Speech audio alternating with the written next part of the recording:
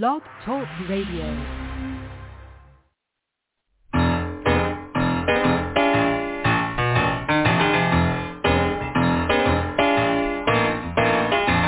You're listening to The Catch with John Fisher on Blog Talk Radio, connecting life to faith. The world is trying to get it together, trying to help their fellow man, hoping we can make it better. Do you really think we can? Okay, we're back for part 2 of our interview with Kristin Du Mez, author of Jesus and John Wayne, How White Evangelicals Corrupted a Faith and Fractured a Nation. We were talking last about the political involvement of Christians, and I wanted to ask you, Kristin, one thing, because I'm as good as our intentions have been in doing this, is it not possible that something sinister may have crept in here where we are ultimately selfish? And this is what I'm thinking, to try and create a society that we want without helping people come to Christ. That's my big concern. Do we want a Christian nation more than we want people to become Christians? Because in the process of trying to politically bring about Christian values and culture, are we not, in a sense, making enemies of the trying to save, or Jesus wants us to bring the good news of the gospel to? What would you say about that? Yeah, just a few days ago, I got a letter from a reader who shared with me just how discouraging the last few years have been, and how much Jesus and John Wayne helped him make sense of the things that he was experiencing, what he was seeing around him, and his despair. And he ended that letter by saying, I thought what Christians are supposed to do is to say, come and see, and not obey. And I thought that has just stuck with me since I read that letter. I keep coming back to that to be a Christian and a Christian in a pluralist society. It seems to me that what we do is we point to Christ. We point to this story of redemption, and that has to be our starting place, and that has to remain our focus.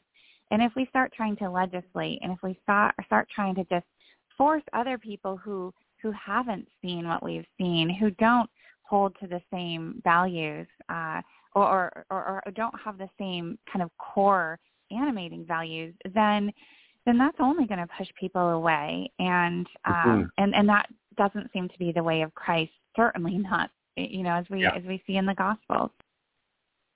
Do you think there's hope that we might be able to unravel this and get back to what we're supposed to do? I don't know, honestly, because we're in pretty deep right now, and it doesn't look to be going in a good direction. This sort of tribalism and these echo chambers, and certain folks wield a lot of power, and they're very well organized. And frankly, I'm a little concerned. I'm more than a little concerned right now about the health of our democracy and the role that conservative Christians are playing in destabilizing it right now. I'll be that blunt.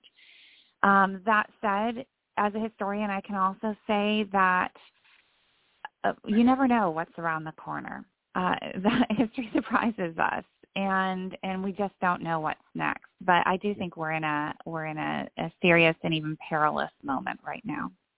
Yeah. Well, your last statement leads me to a question I wanted to talk to you about, and that is, because your subtitle had two comments about corrupting a faith and fracturing a nation. And fracturing a nation, you mentioned, was why this book is important for Americans, not just Christians. And given that,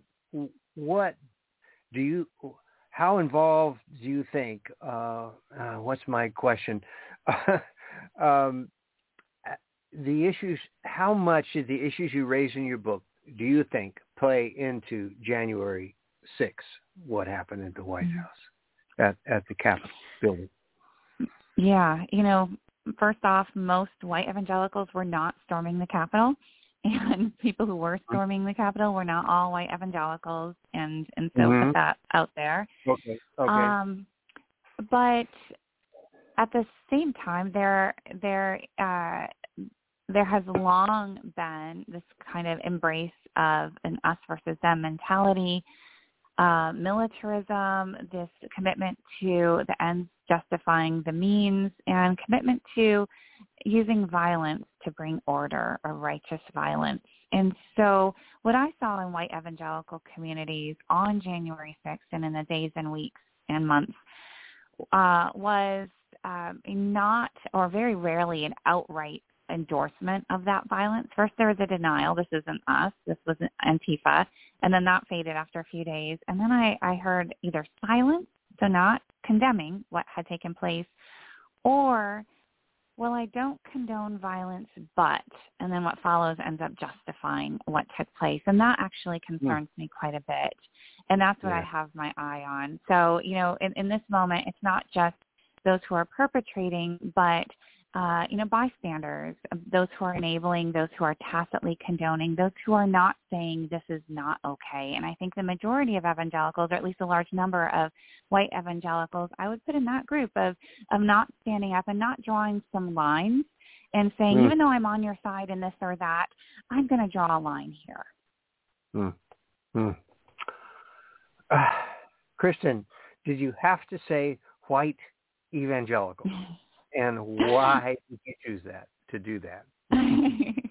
Absolutely, I did. A subtitle is really hard. There's a lot of constraints placed upon, and it has to be short. And actually, at one point in the naming process, my publisher came back and said, you need to use the phrase white evangelicals in the title.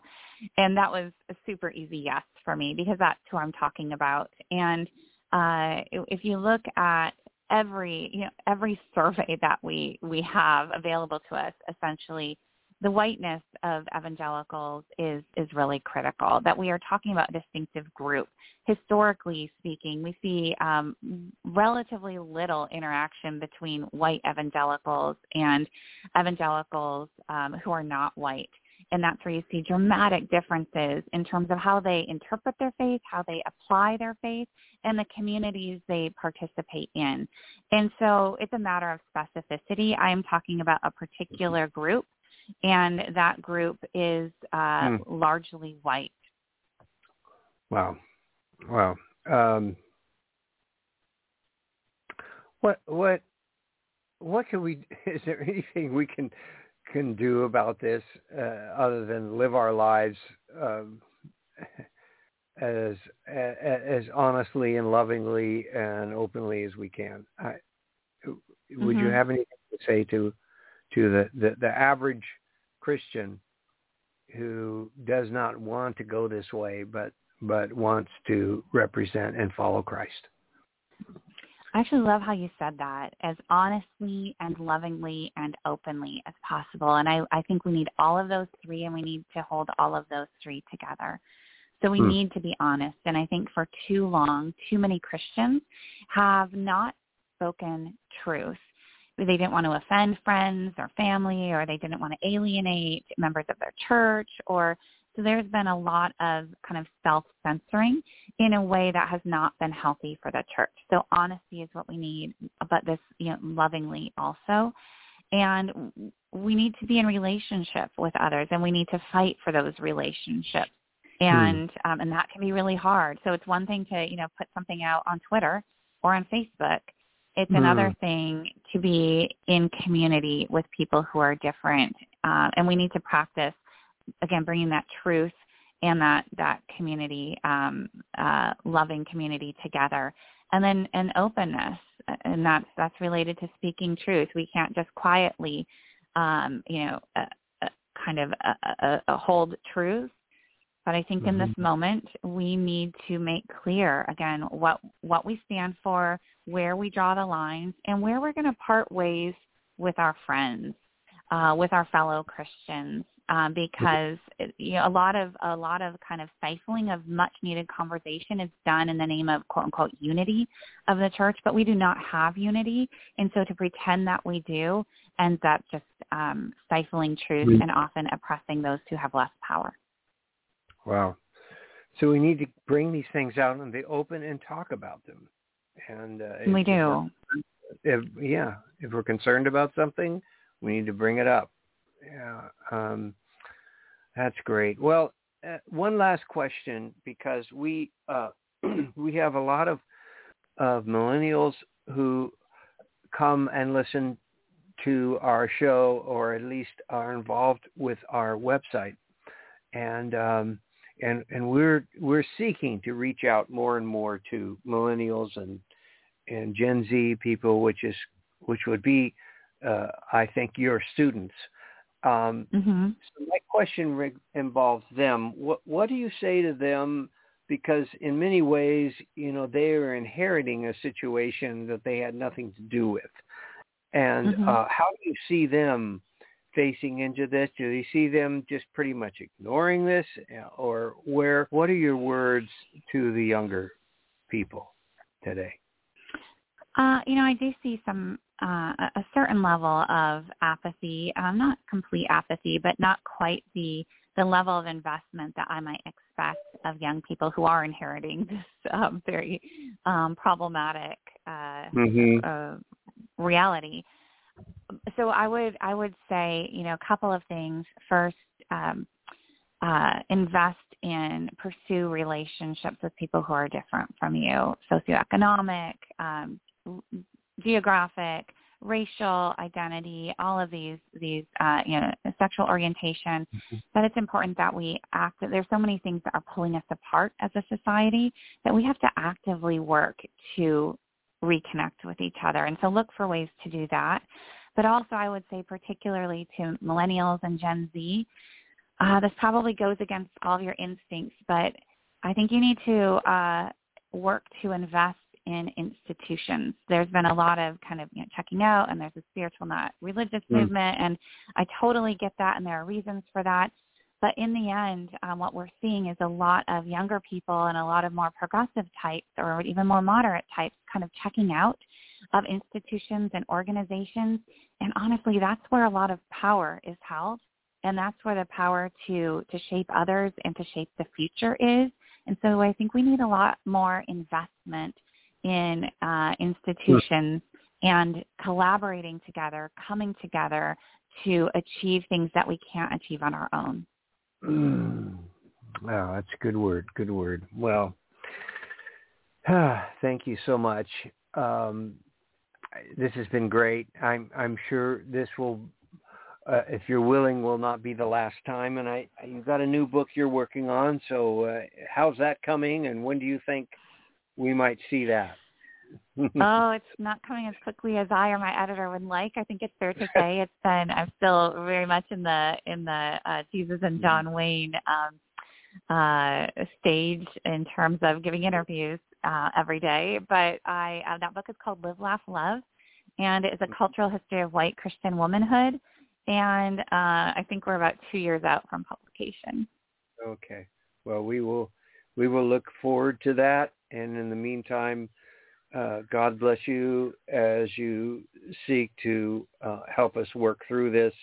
And I just thank you for so much for what you've done, and pray that it brings forth fruit. So, thank you. Thank you so much. You bet. God bless. Take care. Yeah. Take care. Bye-bye. Well, folks, sorry we had it in 2 parts. But, you're listening to The Catch with John Fisher on programming here. Talk Radio, connecting life to faith. Here we go. To get it together. Haven't read the book. Really encourage you to go out and John Wayne is all you gotta remember. You can get it anywhere, and it'll fascinate you. Okay? See you next week. God bless. And bye-bye.